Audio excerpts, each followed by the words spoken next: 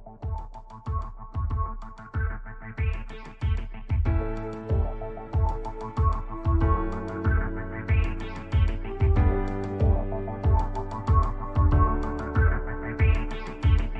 everybody, Sam Mellinger here, sports columnist with the Kansas City Star, and I am grateful for you listening to the 48th episode of the Mellinger Minutes for Your Ears podcast.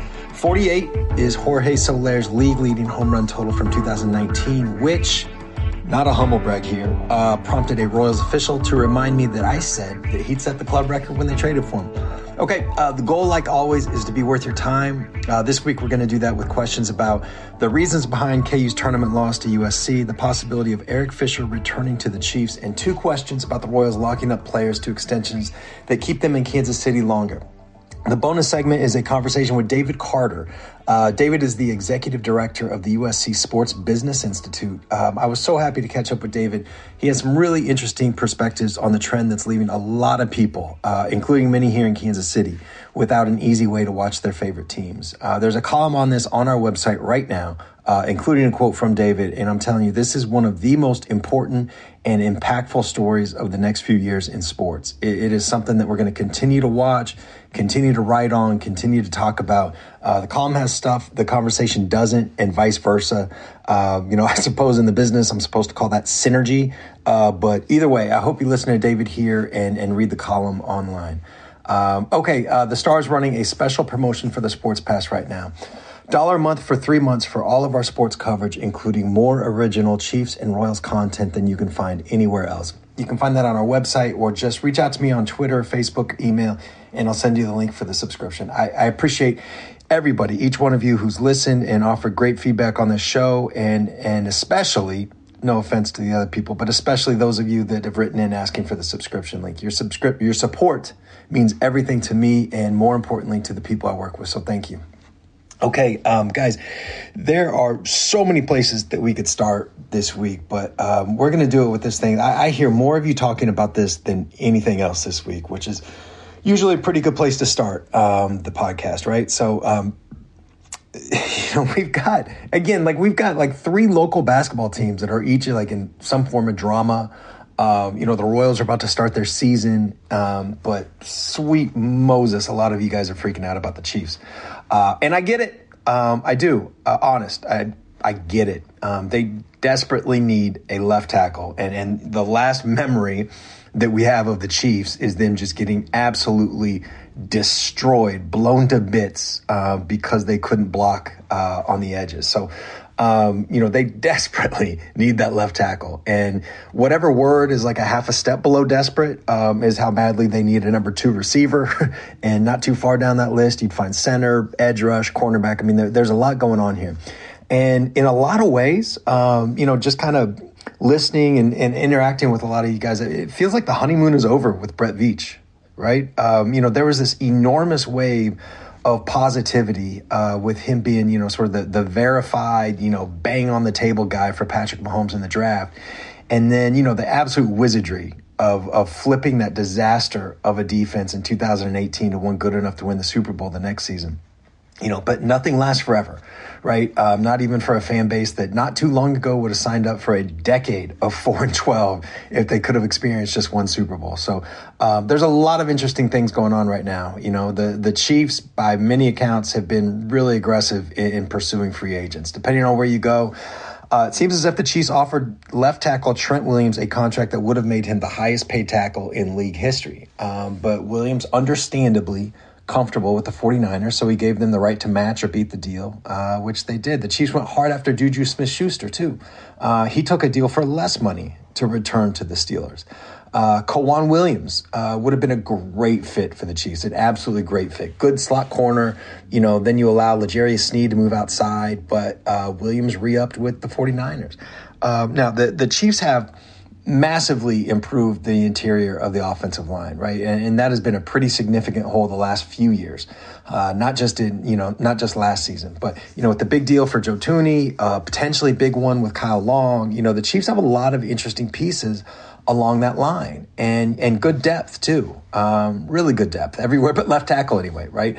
Okay, so like human nature means that we're all thinking about what the Chiefs don't have more than what they do. And I want to be clear, this is not me telling any Chiefs fan that you should not be worried about your team. Like, you should be worried. All I'm saying is you shouldn't panic. Right? Like, there's a big difference. And this is not, like, Brett Veach is not some, like, infallible general manager. And, it's not because, like, the Chiefs are somehow going to draft 4 day one starters, including a franchise left tackle and a badass edge rusher and everything else. Like, that's not what I'm saying. What I'm saying is that, if the Chiefs get even a serviceable left tackle, then they will have a better overall offensive line than the one they had for the majority of a season in which they went 14-2, played in a 3rd consecutive AFC Championship game and a 2nd straight Super Bowl. So that's pretty good, right? Is it perfect? Absolutely not. No. The sort of like general momentum right now does not feel as strong as it did a year ago at this time, when the Chiefs were like handing out backloaded big money contracts like hotcakes, and every other word from them was like run it or back. But what I don't hear a lot of people talking about, and I mean this sincerely, maybe I'm just missing it, but what I don't hear a lot of people talking about is this really strange moment that the Chiefs are in. That they are squeezed on the cap, and a lot of teams are. And the Chiefs also have these deals that they've made that are getting more and more expensive, like Frank Clark. And God, like, Chiefs fans are going to debate Frank Clark forever, right? Because he is one of the guys that the Chiefs would not have won the Super Bowl with, right? Like, I think that's a fact. And he is also objectively underperformed both expectations and salary. I think that's also a fact. He's on a $25.8 million cap hit this season, and then will probably be cut for, there would be a $13.4 million cap savings after this season. Maybe they restructure that, but I'm guessing he's probably cut. Travis Kelce's cap hit. That's gonna go up about $3.5 million from 2021 to 2022. Chris Jones is scheduled to go from $8.5 million on the cap in 2021 to, and this is a really big number, but $29.4 million hit next season. Patrick Mahomes, finally going to start taking up, a unicorn share of the cap, or a unicorn share of the cap next season. He's going to go from $7.4 million in 2021 to $35.8 million in 2022. The Chiefs have done a great job so far of maximizing some like just inherent advantages, not just Mahomes' talent, for instance, but the fact that he really hasn't been an issue on the cap yet. They've had Chris Jones on his rookie deal and not taking up a star's share of the cap until next year. Travis Kelce's number has been manageable, and I'd argue like sort of artificially, because he's producing like the best wide receiver, but he's being judged in salary like a tight end. That's a huge advantage for the Chiefs. Going forward, the degree of difficulty is going up. I guess that's what I'm trying to say. Like, the Chiefs overpaid for Frank Clark because they could. They overpaid for Sammy Watkins because they could. Anthony Hitchens, same deal. There are others. You can only do that for so long, right? The Chiefs would have loved to have had Trent Williams, but they couldn't get themselves in a spot where they are overpaying for him too, not at 32 years old and not with these other issues going on. So, they need to be surgical now in a way that they just didn't before. And that's going to make things more difficult. This is what NFL people talk about when they talk about parity. Like, the cap can be manipulated, but only so much and only for so long. What's really cool to watch here, and I don't know, cool at least like for football dorks like me, but it's, the skills and, maybe the execution required from the front office for the next 2 or 3 years, very different from the skills and execution required for the last 2 or 3 years. The Chiefs have been able to sort of like shock and awe the league with these extensions, outbid everybody for Frank Clark, outbid everybody for Tyrann Mathieu, and then complement the whole thing with some draft picks like Juan Thornhill. But the plan is different now. Like, where, maybe before what mattered most is a free agent, what was the ability of that free agent. Now the balance is there with needing value as well as ability. The drafts have to be more productive. So Brett Veach is really good at his job. And, more than that, I think he's got good people working with and for him. There's good vibes between the front office and coaching staff. And you don't need to have followed the Chiefs very long to know that's valuable. You know what I'm saying? So, but it's also true that this is a really important few weeks or months for the front office and for the Chiefs. They've addressed some weaknesses, but they still have more. And we all, and look, I'm not trying to get like too meta here, right? But I don't mean just sports fans when I say what I'm about to say, but I mean like really human beings with this one. But like we all want to judge a process before it's completed, but things don't happen in a straight line. They're not all linear, and you don't always get the breaks that you want. You have to change your plan on the fly, And so, look, if this was the Chiefs roster going into training camp, I would tell you to freak out. But this is not the Chiefs roster going into training camp. It's not even the Chiefs roster going into the June 1 cuts, let alone the draft. My guess is the Chiefs will land at least a serviceable, a solid left tackle. I love Alejandro Villanueva, by the way, for that role. And they'll pick up some pieces that will cover, some but not all of the other weaknesses. They're going to enter the 2021 season as the overall betting favorite for the Super Bowl, or at least close to it. And they will then, they're going to need, after that, they're going to need some combination of, good play, good health, and good luck to win another championship. And that is how it's supposed to go, right? That is exactly how it's supposed to go. So, look, don't freak out. Don't freak out. Not yet, anyway. Okay. Before we move on to the rest of the show, the podcast is free, but that doesn't mean I'm not going to ask you one more time to join us behind the paywall. We work hard to bring you information and perspectives you can't get in other places. We have the most journalists working the Chiefs beat, the most combined experience around the team, the most perspectives. Please help support us by giving the Sports Pass a try. Again, you can join for $1 a month for the first 3 months or $30 for a year. You can find those links online, or better yet, just reach out to me, Twitter, Facebook, email, whatever, and I will send them along to you. Okay, quick break, and then we are back with some questions. If you want to participate in next week's show, please call 816-234-4365. Leave your first name, where you're calling from, and almost literally any question. Put the number in your phone, call anytime, 816-234-4365, or as the great reader Michael points out, 816-BEG-IDLE. Okay, quick break, then the questions.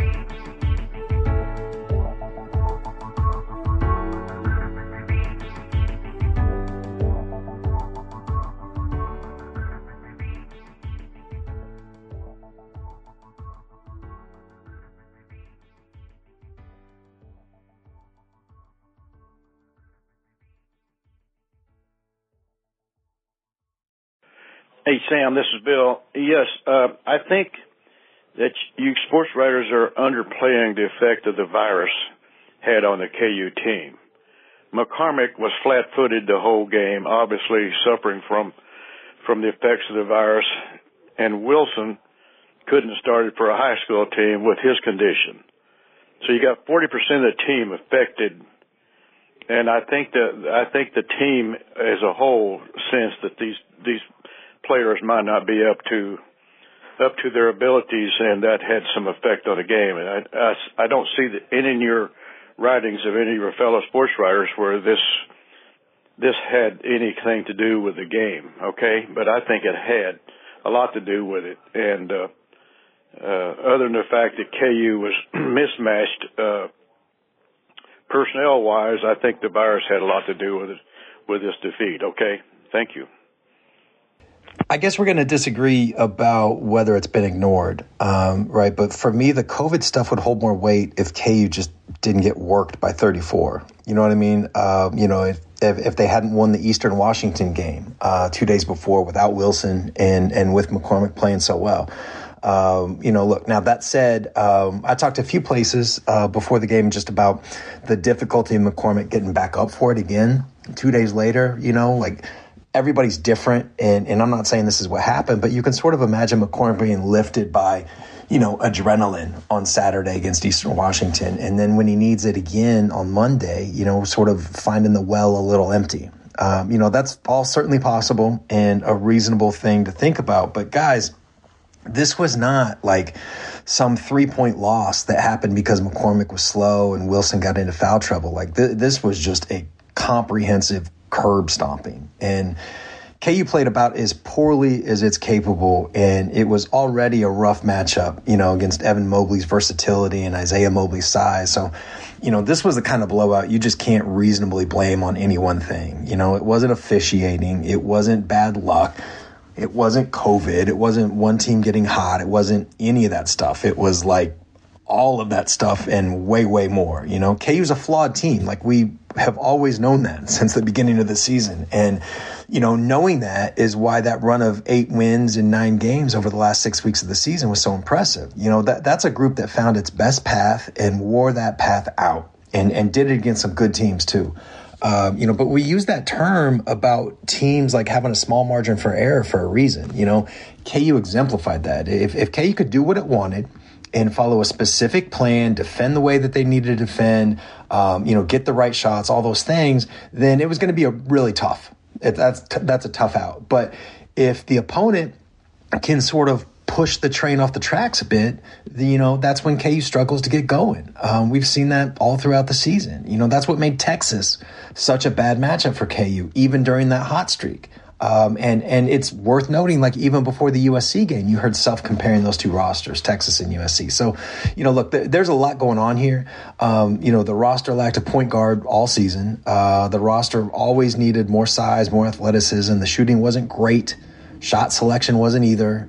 These are all things that I would say showed up against USC, and we're always going to end KU season, whether it was, the round of 32 or Sweet 16 or whatever. COVID was an unnecessary challenge. I get it. I agree with you there, but I don't think that can explain a loss like that. Okay, let's get back to the Chiefs. And God, I love this question. Hey, Sam. This is Jordan from New Orleans. I typically listen to 810 quite a bit, but work has kind of gotten in the way the last few weeks. So maybe some people have been talking about this, maybe they haven't. But I feel like with all of the Trent Williams talk and all the offensive line talk and how we have all these guards and no tackles, maybe you mentioned it this week on 810, maybe you didn't. But I haven't heard it or read it anywhere that Beach got really aggressive in that time frame talk of Eric Fisher being ready in like August or in time for training camp. So would you rule out the fact that maybe this whole idea of not signing an extra tackle after Trent Williams is because they actually do expect Eric Fisher back, and maybe actually about not having, an offensive tackle after all? Anyways, thanks for everything that you do, and we'll talk soon. I've mentioned it a time or two in the written minutes, I think, and, maybe in a column, but this is a smart question, and I'm glad that you asked, because, yes, absolutely, Eric Fisher could return. Also, let's be realistic. If the Chiefs felt sure he'd be able to play at 100% this season, they wouldn't have cut him. If they felt great about their ability to sort of patch it together until Fisher was 100%, they would not have pursued Trent Williams as aggressively as they did. My understanding of the Fisher situation is that the Chiefs are wanting to maintain contact, maintain communication with the idea that Fisher's obviously free to talk to other teams and, get the best deal that he possibly can. But if nothing big materializes, the Chiefs and Fisher, like, each side knows they're a good fit for the other, so maybe there's something that can get worked out. Again, I know that I mentioned this in the lead, but I've also believed that Alejandro Villanueva makes a ton of sense as a cheaper sort of bridge option to someone, better or more long-term. And, really, maybe that's a good pairing. Like, Villanueva would give the Chiefs, an adult in the room at left tackle. And, that's a guy you can win with who will at least be solid. And then you can get Fisher back on a smaller deal that lets you kind of take it slow with him, don't rush him, but you have him on hand as well, with the idea that at worst case scenario, you have some depth, and at best case, you have a hard decision to make at left tackle at some point. So, there's a few benefits of going this path. Like, again, Villanueva gives you some stability in the short term, and if you get lucky, who knows? Like, here comes 30-year-old Eric Fisher off Achilles rehab, and if you can get back to where he was, then maybe you don't have to go big on left tackle for, a year or 2 or 3, and you can focus your resources in other areas. So either way, yes, Jordan, it's a good point to make, and I'm glad you made it. Eric Fisher is not completely out of the picture. Not yet anyway. Okay, let's get into some baseball. Hey, Sam, I am Jeff calling from New Jersey, and I was struck by your mailbag column of yesterday, day before, where you got the question from somebody on Twitter, it looks like, asking about Duffy and why he's a media darling. And I thought you did a decent job of defending Duff to a certain extent. But I really feel like you sold Duffy short. I thought the question was in poor spirit, and I agreed with most of the points you made. But I disagreed with something you wrote specifically regarding Duffy living up to his contract. I feel like such a unfair analysis of our ball players to ignore their performance while they're getting underpaid from minor leagues all the way through his arbitration years. Before he was able to achieve that contract, he was playing and performing at a discount relative to the league and his performance relative to the league during that same time frame, so that the Royals and us as fans enjoyed him at a bargain for several years before the bigger contract, which is not only compensation for future performance, but I think we have to acknowledge his compensation for what a player has done leading up to that contract as well, especially when it's our own guy. I wanted to point that out. I think that full response to that gentleman should have been a full-throated shout down that he's way off the mark, and Kansas City Royals fans are not we're not callous, heartless people. We care about our players as humans. Danny Duffy could go out and give up 100 homers in his first outing this year. I'm going to love him forever. So bury him a Royal, and we should all be defending our people better. Thanks, Sam. You do a great job. Well, look, I share your appreciation of Danny. Back when we could be in the clubhouse talking to guys, he was always one of the best to talk to. Just a really genuine person, somebody who treats the clubbies like teammates. And you don't see that all the time. But obviously we're going to disagree on this. I don't think Danny needs anyone's defense. And I get what you're saying about how the salary structure is set up, but that's a system that players, including Danny, have agreed to. And it's actually one that benefits players like Duffy more than most, because the big money and, maybe you'd say there's an exception here with the signing bonuses, which, okay, fine. But virtually all the big money is saved for free agency. That's the deal that the players have agreed to. Again, Duffy included. So any player of any value is going to be relatively underpaid his first few years and then slowly get something closer to market value before hitting free agency. Duffy never quite made it to free agency, right? But his contract was obviously framed off of what he figured to make once he got there, if he went there. But, anyway, those pre-arbitration years, that's a form of spent money, and it can be true that overall body of work from Duffy isn't too out of line with what the Royals would have paid him, when you factor in those pre-arb years. But I'm not sure that that's an excuse or something that you can just sort of write off and say it's fine if you don't perform up to the big contract. That's especially true with teams like the Royals, who need to find value, and they need both ends of it. They need guys performing in those cheap pre-arb years, and they need to hit way more than they miss when they decide to spend on someone. So, again, I appreciate you standing up for the guy, and I don't think anyone's saying that he's a bad person or whatever. It's just that his performance over the years of the contract has not equaled the money they're paying him. I think that's just a fact. We'll disagree on that. But, okay, last question, and one more about baseball and contracts. Hey, Sam, it's Patrick from Brookside. First time, long time here. I wanted to get your opinion on something. With the most recent extension for Hunter Dozier, the Royals did another very club-friendly contract where they bought out some years of arbitration and trying to buy some goodwill with some of their players. I show that this goes back to Zach Greinke, who I believe was the first time that Dayton Moore did this. Just curious if you think this is something that will be a legacy in the game that will be attributed to Dayton Moore, and why we don't see more teams do this. Thanks, tough guy, and I'll listen off the air. Okay, so obviously Patrick called in with this before the Sal Perez extension, but I'm glad I saved it because it's obviously relevant here again. Zach is the first one the Royals did with Dayton Moore. And there obviously been others, Alex Gordon, Billy Butler. I mean, they've done 3 extensions with Sal Perez by now, right? And I always thought this was interesting. Until that free agent class of 2017 hit the market, that was Lorenzo Cain, Eric Hosmer, and Mike Moustakas. It was true that the Royals had not let a single one of their homegrown stars hit free agency before signing at least one extension. And the Royals are not unique in this. I don't know when exactly the trend started hitting. Grady Sizemore with Cleveland, that was the first big one I remember.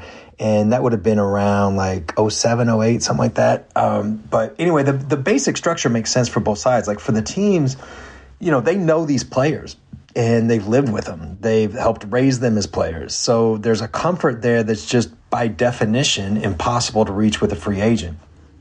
So it's a player the team wants, a player the team knows fans want, and at the offer from the team side is a guarantee of lifetime and often generational wealth. That is a really, really hard thing for players to turn down. Now, on the other side, there are some hardline agents, and Scott Boras has become the mascot here. But, there's others too. There's some agents that hate doing these deals. The players are the boss, but there's a lot of agents.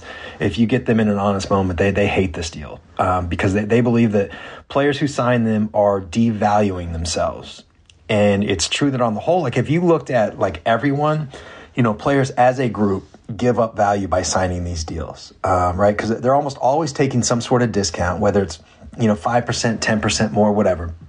And they're also, this is kind of a hidden part, they're also delaying their chance at free agency. That was the genius of Zach's deal from his side, is that he came up from the big league so early in extension. He still hit the market, I think, at 28, 29, something like that. But for most of these guys, they're delaying their chance of free agency a lot of times into their 30s. That means their next contract is going to be a little bit lower than they'd otherwise get. That they take that discount in exchange for that guarantee, right? So done right, these deals are good for both sides. Like players don't sign these deals unless they're happy with their team. And the teams are thrilled to have good players with cost certainty. Now, the Perez deal was hugely complicated for a lot of reasons, including John Sherman being new on the job and, Perez having this monster 2020 season. I can promise you, Sal Perez, that was only 37 games that he played last season, but I can promise you, Sal thinks he'd have put up those exact numbers over 162. And if you hook that man up to a lie detector test, and if you asked him if he's the best player in baseball, he would say yes and pass. I promise you that.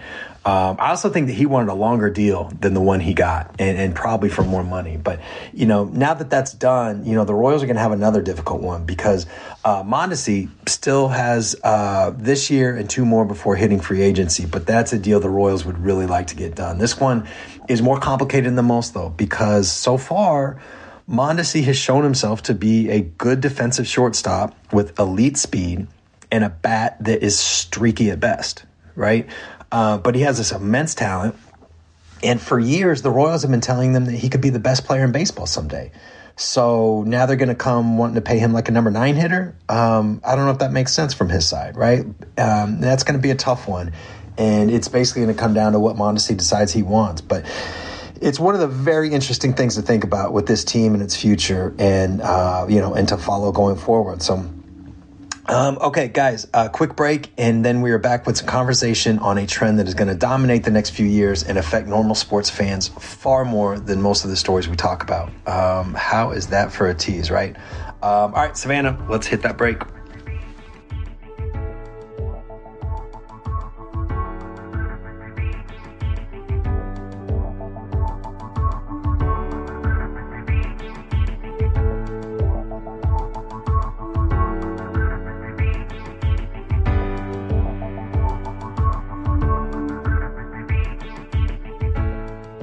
Okay, let's finish strong. And if you think I focused too much time on this show the last 2 weeks and the column that's up today, if you think that's too much time talking about something that's affecting relatively few sports fans at the moment, it is a hard disagree from me, because last week we had Sporting Kansas City CEO on here saying that easily more than 30% of fans of his team are unable to watch games as things stand now.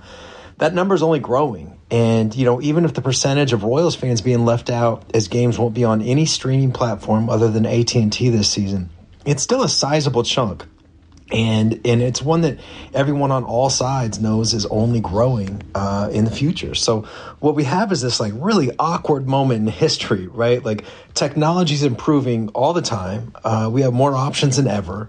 But we're stuck between these two sides where, we're not quite to the, a la carte options or micro subscriptions that will allow everyone to watch. But, we're also far from the days when everyone just either had cable or nothing. So here, I talked to David Carter about all this. David is the executive director of the Sports Business Institute at USC and a great person to talk to because he doesn't have a dog in this fight. He knows sports business inside and out as well as anybody, and his position allows him to kind of sit back and call it like he sees it. And here's how he describes how he sees it right now. And we're starting to see this, and I've been a Chicken Little, I think, really for the last probably 8 months. With clients, with my consulting clients and others, franchises that I talk to, that I think that if, to kind of go off of your riff, if demand for sports before the pandemic was a 9, and now it's going to come back, and it looks like it's going to me, I was saying this many, many months ago, I think it resettles and it comes back to about a 7. And so, people have found so many other reasons not to worry about watching games, whether it's because they just prefer highlights, whether they've discovered that they have a family and loved ones, Right. whatever it might be that has changed their consumption. I think there's a broader issue about how do we, as an industry, deal with the fact that demand might be off for a very long time. And that doesn't mean that they're not going to make plenty of money and the team values aren't going to continue to escalate and all that. But I think we're just going to be in a new situation where demand feels different. And part of demand feeling different is these different groups, whether they're young people or older people, their likelihood to want to tune back in or to chase their favorite team down the dial to wherever it's landed might be becoming, more of a challenge. So I think there are a lot of things that are in play. And then the overarching demographic of baseball skewing older generally certainly makes that more pronounced than if it was, we wouldn't be having this discussion if it was an esports team. There's a lot to unpack there, but the gist is that he's saying we're seeing sports on TV morph into something vastly different than what we're all used to, and it's happening right now and in big ways. And here's the important part: at a time when networks and teams aren't having the same demand for their product that they've become accustomed to playing on, the same demand that they've become accustomed to turning into money and sort of protecting their decisions. Games on TV have always been the best advertising possible for teams and leagues. That's why they fight for exposure. That's why you'll see, startup leagues often give their product away for free for network. That's why, a while back, the NHL got criticized some years back for turning down a TV deal with ESPN in favor of one that paid more money but offered less exposure. MLS notably, desperately needs that exposure. And now a traditionally successful and very locally popular club in Sporting Kansas City, they're going to be unavailable to what the club CEO says is easily more than 30% of fans. It doesn't make any sense. Teams can focus on the short term and they can justify it to themselves if they want. But as David points out here, there's a flip side to that. There's a cost to even taking more money. There's a cost to doing that if it means that you're making it more inconvenient for your fans. Yeah, but there's a huge but to that. And it's but if these leagues and major events don't cultivate the next generation of fans, exactly. They've got a huge problem. And so they still have to attract that next gen, and the next gen is probably not likely to be found on television, but for when they sit down and watch the Super Bowl with their family, or they decide to gather around because it's NFL football on Thanksgiving Day. That most of the new fans that are going to be in the next generations to come will have been cord nevers. That's the part that freaks me out. And this is a weird spot for me because, I shouldn't care about baseball's profits, and I don't care about baseball's profits. But what I do care about is baseball's popularity, because I believe that it's a great game. I believe it's an awesome sport to follow, to think about, to see in person. I think it teaches kids, and I'm including myself here, even though I was a terrible baseball player, but I think it teaches kids a lot of great lessons. So I do care about that stuff. And okay, so here's David one more time about what the future might look like. It's going to boil down to having production and distribution elements or production elements and distribution platforms that the next generation is going to welcome and that they're going to want to pay for at some point. And so that's going to boil down to how quickly can you develop technology that they want and that the next generation will want. And so that's why you're seeing the leagues 5 years ago stick their toe in the water with Amazon or baseball with Facebook or whatever. And I know Facebook skews older, but you see the point about they were starting out slow, kind of taking the temperature of streaming, perfecting it to the extent they could, refining it. It's probably a better word than perfecting it, refining it, making it very user friendly, and knowing that the transition to OTT is going to take time. And I think that was evidenced last week by the NFL deals. It's going to take time, but you've got to start on it. You've got to start that migration, or that next gen of fans is not going to be all that compelled to chase you down. And that's the thing, right? Like baseball is behind on that infrastructure, and allowing their product to be shut out like this from the people they need to sell to the most, it doesn't really give you a lot of confidence that they'll figure it out. David was mostly joking earlier when he called himself a Chicken Little, and maybe I'm kind of a little bit joking now when I call myself the same. I hope I'm being Chicken Little here anyway, because I love baseball. It's one of the things that kept my friends and I connected. It helped my dad and I stay connected when, maybe we otherwise would have drifted apart. And I mean, my God, I think anybody that was in Kansas City in 2014 and 2015 knows exactly how much baseball can mean to people, at its best.